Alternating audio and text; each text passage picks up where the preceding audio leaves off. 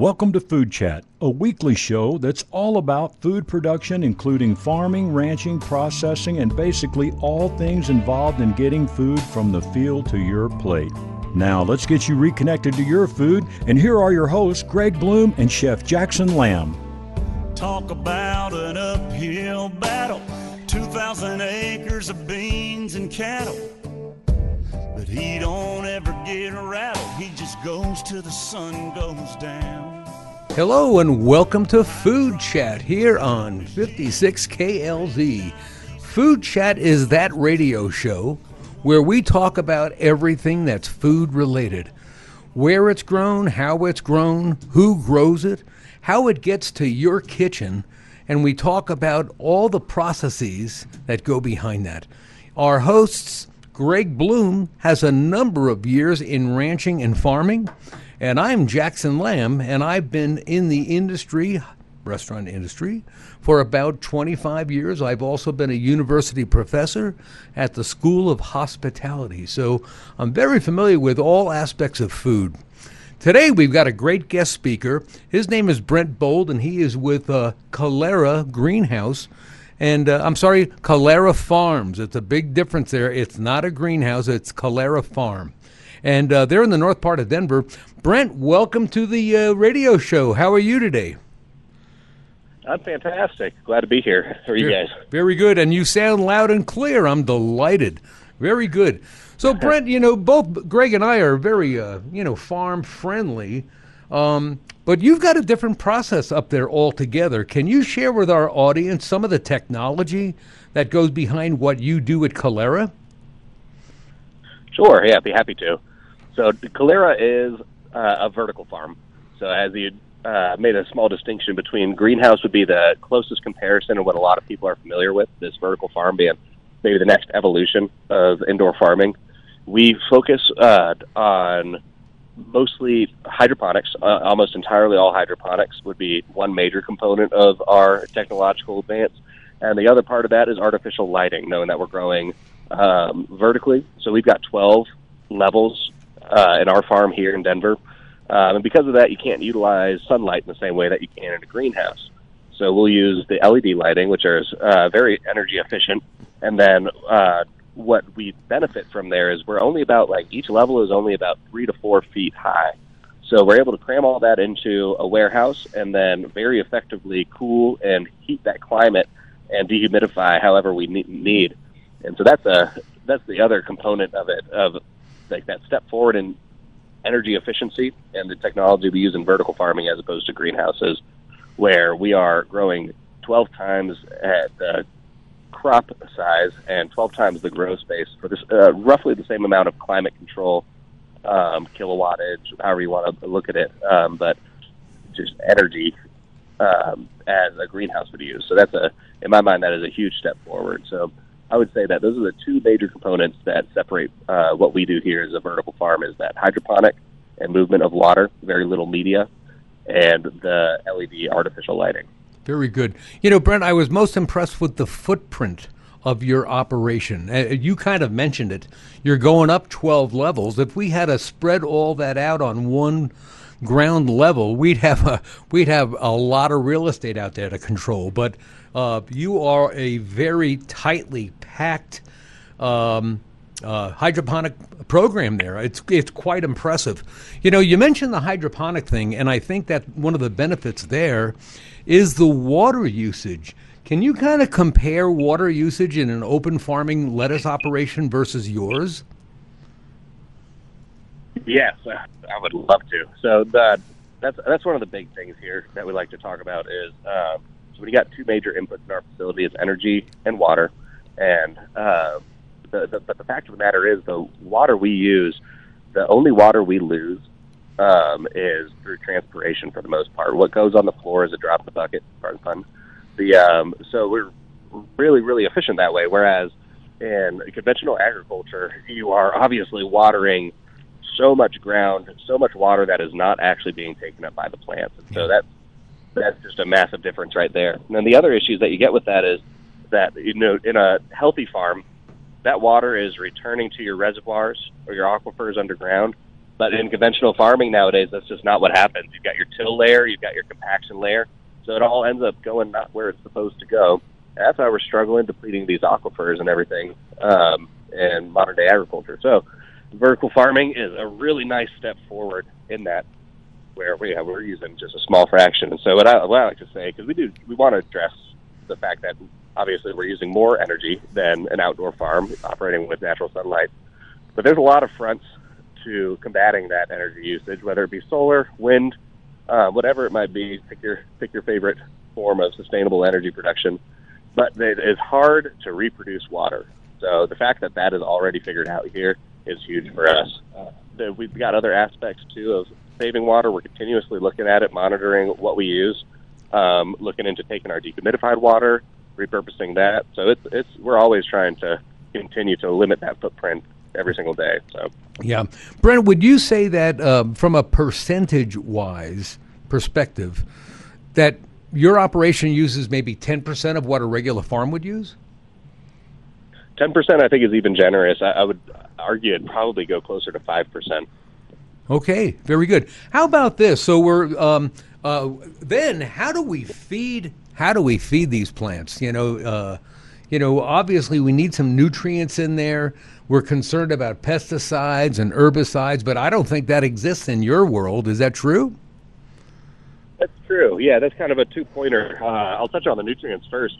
And so we do use synthetic nutrients. It is very conducive to being it's much more soluble than a lot of the organic products on the line. And the amount of nutrients that we use, or lack thereof, it's a really small footprint for what is actually produced. And although we're using synthetics, because we're recirculating them and they're always running through the system, again, it's similar to the water, that the only nutrients and fertilizers that we have to supplement is literally what has been converted to leaf biomass nutrients, what is that nutritional label on the lettuce packet. And that's pretty remarkable in and of itself as well. So same deal with conventional agriculture, where all that, like what we say, let's say 90 to 95% of that water is just flowing out and not getting to those plants. It's the same deal with that fertilizer. And so then you got your algal blooms, you got your runoff, you have all the other problems that come along with that. So again, that's just a massive step forward. Very good. So do you get to a point where we find that we need more nutrients in the water, or do you have to let your water go and start new? Do we ever get to that point, or do we just keep using the same water and adding nutrients to it? So it is very rare for us to have to drain our water. And I'll say that is not a common thing, and why I'm actually very pro-cholera in the vertical farming industry, because a lot of conventional hydroponics that are, let's say, like recirculating hydroponics, so when you're recycling the water like we are, they will periodically drain their water. And a big part of that is VOC buildup in the water, so like volatile organic compounds, as well as like your root exudates, which are these fatty acid chains. And it's a natural process that the plants do to attract microbial activity and like your actual like soil ecosystem. Now, we don't have soil and we don't have microbial activity. We grow without it. Now, I love microbes in natural farming, but here we don't need them. So we don't need those root exudates. And those root exudates aren't being consumed by the microbes either at that point. So they'll build up in the system. You picture like a fatty acid coating the bottom of these roots, and it makes it hard for them to pull up the water and nutrients that they need. So that's because of that is one of the main reasons that people have to drain the reservoirs and bring it back up with fresh water to get rid of all of those organic buildups and the things that antagonize their successful growing. For us, we use a method of a step in our recirculation called ozonation. So using O3, something similar people use in their basements sometimes, whatever it might be, for air purification. We use it for our water. And so we're hitting levels that we are shoot after based on what municipalities use for wastewater treatment. Now, obviously, our water is very clean. It's not wastewater by any means, but we're using very high levels to guarantee a kill step. And the perk of that is that the right concentration of ozonation breaks apart those fatty acid chains that are those root exudates. So we're actually able to continue to recirculate our water without ever having to drain down our reservoirs. So that, again, that's just even within the vertical farming industry, that's another step forward that Calera's taken. Sure. And that's huge. I would imagine from a total water capacity, you're in the thousands of gallons that you have active in your system. Correct. Yeah, about 100,000 gallons at all times in the system, roughly 5,000 gallons a day. Wow, very good. And that's mostly just transpiration. Yeah. Hey, Brett, this is Greg. I grew up on a farm near Brighton, and we grew a lot of our own lettuce. We had a 5-acre garden, and we had more lettuce than we could eat, because it all comes in at once, and then, you're calling your neighbors to can't really, can lettuce like you can some root vegetables or just other things. But I do remember growing my own lettuce and having to fight the battle of the bugs. And, there's a lot of people that have backyard gardens. In fact, Brett, most of the people that listen to this show around the country are in urban areas, and they have small patios. But a lot of people like to grow lettuce because lettuce is very easy to grow. But one thing, growing your own lettuce, you realize is that it takes, herbicides and pesticides to keep the bugs from eating it and to get it to grow. And also, you use a lot of water to wash all the dirt off. And even then, you get a lot of times some sand when you're eating your salad. But I have a question for you, Brent, about the types, the varieties of lettuce that you grow there. What do you grow? Sure, yeah. So we grow some hybrids of a leafy green variety. We call it our Crunch. And so that is going to be some of them are crosses with like icebergs, but it really tends towards the leafy green lettuce, if you're familiar, kind of a frilly darker green. We grow romaine. That's beautiful. It actually looks very different to what people are familiar with the romaine. That big reason being that we've been sold on the romaine hearts. So a lot of these conventional farms are growing massive heads of romaine that if you were to walk through those farms, they look gross. You don't want to see them. They rip off all those gross leaves, and they're left with a really beautiful heart. And I do love the hearts of romaine. I'm a big Caesar salad guy. But it's because of that, people don't really know what that plant looks like anymore. So when you see our romaine, it's big, beautiful, dark green leaves. It'll start to form a small heart in the middle, but we just don't have to get rid of those beautiful, nutritious outside leaves. Then we also grow a butterhead lettuce. That's one of my favorites. And what else? We got our microgreens production, so that's a variety of different herbs. And that's about it. So we focus on the butterhead, romaine, and those leafy green hybrids. Very good. Thank you, Brent, for explaining that. And then do you have to triple wash or wash these at all before they go into the bag or to the box? No, it is a very clean product. Now, that doesn't mean that I wouldn't recommend washing it. As sure. Between you're going through multiple steps after it gets packaged here. So it's always a good idea to wash whatever. But no, this is an extremely clean product when it gets packed. So no waste of water there either. Well, you know what? When you're doing all this, I haven't had a chance to visit your facility yet. I'd love to. Chef Jackson's been through, but it reminds me of my childhood going through Epcot. And Epcot has that ride where you're on the water and you're going real slowly past all the hydroponic plants. And this is like, this is like 30 years ago. This is your future, Yeah. I did that 15 years ago. Yeah, our director of horticulture and R&D, as well as our director of production, they both met each other and started working at that Epcot hydroponic greenhouse in Orlando. Well, hey, the future is here. The future is here as far as this technology goes, right, Brent? Right. Yeah, we just need to get a boat in here. Need a boat. Very good. Hey, Brent, I've been a chef for 25 years, and I'm very familiar with the microgreen market. But a lot of our listeners might not be. And, again, when I toured your facility, I tasted some of those microgreens. Can you share with our listeners what microgreens are all about, and how are those distributed through Calera? Yeah, so that's a fun product. We are selling most of our microgreens right now, and this is something that is getting ready to be scaled up significantly. But what we focus on more than anything is food service. And like you said, you are a chef doing that, and that mostly just comes along with that. A lot of people aren't familiar with all the wonders of microgreens and different flavors that you can get there. But in that same regard, we're really trying to break into the retail market and educate the public on just how much fun microgreens can be, whether it's in addition to your salad, as topping for a nice steak, whatever it might be. So we've got our spicy mixes. We've got our, what we call like a rainbow mix. So it's still delicious, but it's just beautiful to the eye. And everyone knows you eat with your eyes before you eat with your mouth. But for the most part, the people that want it the most are your chefs, folks that understand that flavor palette and want to take that meal they're cooking to the next level. But I think that a lot of home cooks would appreciate that same strategy as well, and be very impressive at a dinner party to top whatever with a bit of microgreens. Very good.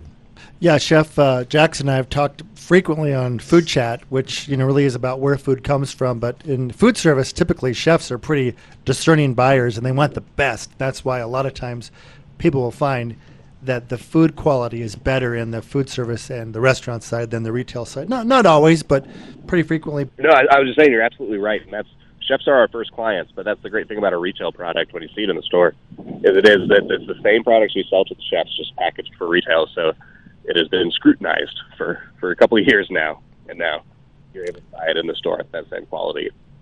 Brenta, what other items do you think we'll see in the next 5 to 10 years that will be grown hydroponically that are not grown that way now? That is a great question. The leafy greens is a no-brainer, and so through that you can branch out to your Asian greens, whether it's your pak choys, bok choys, things like that. But and then herbs that would be in that same bucket in my mind, as well as the microgreens. That is strawberries, and we already see that. From there, it gets a little tougher, but tomatoes, easy one for sure. And then when you're growing tomatoes, you can grow your peppers, cucurbits. All of those are very similar in their growing methods. It's just the space you need for them is a little bit larger. They're larger plants, and they're longer growth cycles. So when you come with that, there's more options for whether it be disease. Literally, just when you break down the cost analysis, is it worth it at that point for the footprint? So those are things we got to ask ourselves. So we might see that, like, if that's your progression, leafy greens to small fruiting crops like strawberries to larger fruiting crops like your tomatoes and peppers. When we see that stop at a certain point, will it make more sense for maybe not conventional agriculture, but natural agriculture, something like that? Because maybe vertical farming isn't the answer to every single crop, right? We know that for cereal grains and things like that for sure. But then the other part of that is genetics and how, what happens when you start breeding tomatoes specifically for indoor farming too, and we're seeing a little bit of that as well. Varieties. Very good. Excellent, Brent. Hey, Brent, when I was touring the facility, Joey was on duty, giving us the full tour. What a knowledgeable man he is. And not sharing any specific numbers, he said one of the biggest thing he wrestles with every week is the XL energy bill, because you're pretty much driven by electric and pumps and all that. I would imagine that's your biggest expense. It is. Yep, that and labor. Yeah. That is the reality still. Like I said, when you break that down to the greenhouse, I think we are doing great. Even though we are supplementing that extra light, it's the expanse and yield will level that out. But when you compare it to outdoor agriculture, obviously you can't, because you're benefiting from all the natural sunlight and everything. So that is something that we continue to battle. We look for efficiencies always, and what do we need?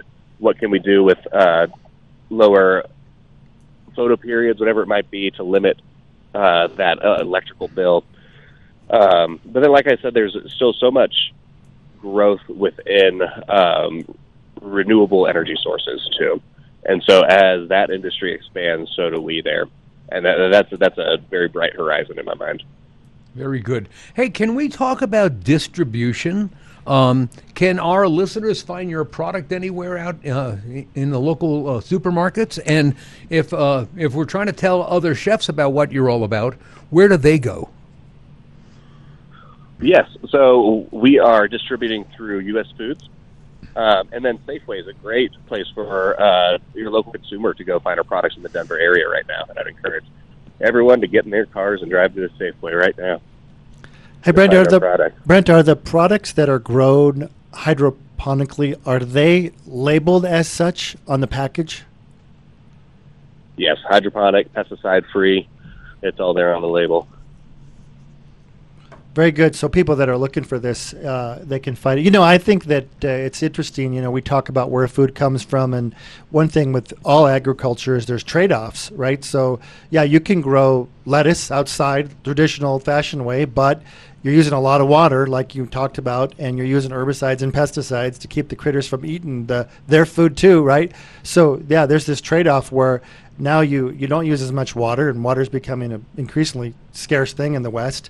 But, you know, you're using more electricity. So it's just a trade-off. But every all the food that we consume, and even getting in the car and driving around, there's these challenges that we have for, you know, what we're going to do, right, Chef Jackson? I mean, how do you? Right? Yep. Yeah. Everything has inputs, and everything has a cost. I mean, nothing grown that we eat has a zero input cost. So, and we have choices, right? Yep. Agreed. I will say that a lot of the local organic farms, I'm a big farmers market guy. That's a huge step forward. But when you talk about feeding the masses, that's the big question, right? Right. That's where leafy greens. This is it. So. Brent, what do a lot of other cities around the country, big cities, you know, the big cities, Chicago, Boston, New York, Houston, just all the big cities, right? Do you think all have a hydroponic growing facility in their backyard like we do here in the Mile High City? There are. There's a good handful of, whether it be hydroponic or like greenhouses that are our top competitors as well. We say competitors, they're all working towards the same that we are. It's popping up in most major cities now. We're distributing to a nearby city, but it's a pretty neat thing to see for the industry, and I'm grateful to see it. Whether it's America or another competitor, it's a really good thing. You know, I've seen some small operations, Brent, that are not big enough to really, you know, sell commercially. They're more like a hobby thing for a neighborhood or a community. But I imagine the infrastructure cost to set up the type of operation at Calera Farms is pretty substantial. It is, but without going into too much insider baseball, it's substantially less than a lot of conventional vertical farms at the moment. And that's another big reason why I think Calera is separate to a lot of those and unique in the way they go about it. Is that it's that capital expense right up front is very manageable, and it makes it so that this model can be repeated over and over and over again very quickly. Brent, I find that people that listen to our country, they tell me that they're interested in food production. They're not in food production. I mean, less than 2% of our country is involved with food production anymore, which is that's the reason for this show, is because we're all disconnected from our food source. We don't grow it. We don't raise it. We don't really know how it gets into the package that we pick up at the local grocery store. But for people that are interested in food production, what would your advice to be if there is a listener in the city that wants to learn about food production, and specifically this method of growing food hydroponically? Like, are there universities that have programs in this that they can check out? There are universities. There's plenty of, I would say, some of the more, because we're talking about your average consumer in a home, right, in the city is what you're asking? Correct, yeah. Or are you asking for someone? Yep. So I would say one of the best resources is just get onto YouTube, get onto Google. It's very accessible, and look up some of these all-inclusive products because they're great. I've got some at home, too, of just like what might seem kind of trivial compared to what you might have seen walking through this facility, but they're fantastic. They come with a light. They come with a small little pump. They come with everything you need to get started, and then they'll give you the instructions from there. So I would say start easy. Don't make it harder on yourself than it needs to be. Get that small kit that's ready for you to rock. Start growing whatever you want. Grow a tomato plant. Grow whatever makes you happy. And then understand the mechanics behind it. And then you'll get the bug for sure. You'll want to scale that up. Get a little bit bigger pump. Get your own PVC pipe. You can do it all yourself. You can do it under the sunlight too if you have the yard for it. But start easy. I would say don't overwhelm yourself with a project. But I encourage everyone, whether it's the hydroponics or just planting in the ground and doing it. I think that one of the best things we can do to fix our food sourcing problem is to grow a garden. And I'm very passionate about that. Yeah, you can get started with very little space, even if you're an urban dweller and you have a lanai, or you have nothing outside. You can do this inside. Whereas, if Chef Jackson over here wants to get in the beef business and put a cow in his backyard, he's got to have some substantial acreage to cover that. Exactly. Yeah. So even chickens take a little more room than lettuce, right? So it's a great idea. Yeah, exactly. And they got these tents. So if you've got an apartment with no sunlight or anything, you get a little tent. You can grow at least a tomato plant or two. Yeah, that's a great idea. And I always encourage people to try to grow their own food because it's fun, it's rewarding, and it's a little harder than people think. There's a lot of people that have a backyard garden and they love doing that, but then the bugs wipe it out, or they go on vacation, they forget to water it, and then it's decimated. That happens. Yeah. Sure. Yeah, been there. Yep. Very good. Yeah. I would say it is harder. It's easier too than people realize as well.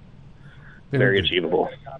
So, hey, Brent, when I was, we had Sarah come into my classroom and just talk about some generalities. And she said historically, 90% of all lettuces normally come from Arizona or the Imperial Valley in California. And you're making a big difference in that.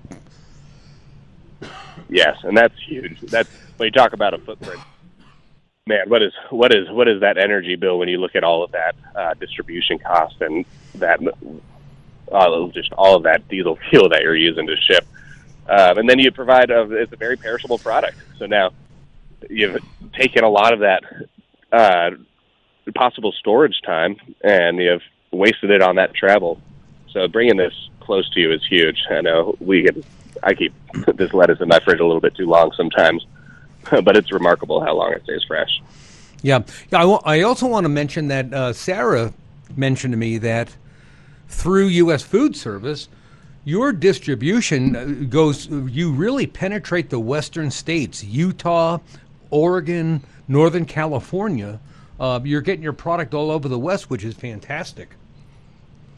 Isn't it? It's interesting, too, when you talk about where the rest of that lettuce comes from is there. They're shipping it across the country from the West to begin with. So the fact that we are able to penetrate into that market, I think, speaks to quality on our end, too. Fantastic. Well, listen, Brent, we're just out of time here on Food Chat, but this has been a great call. This is the future.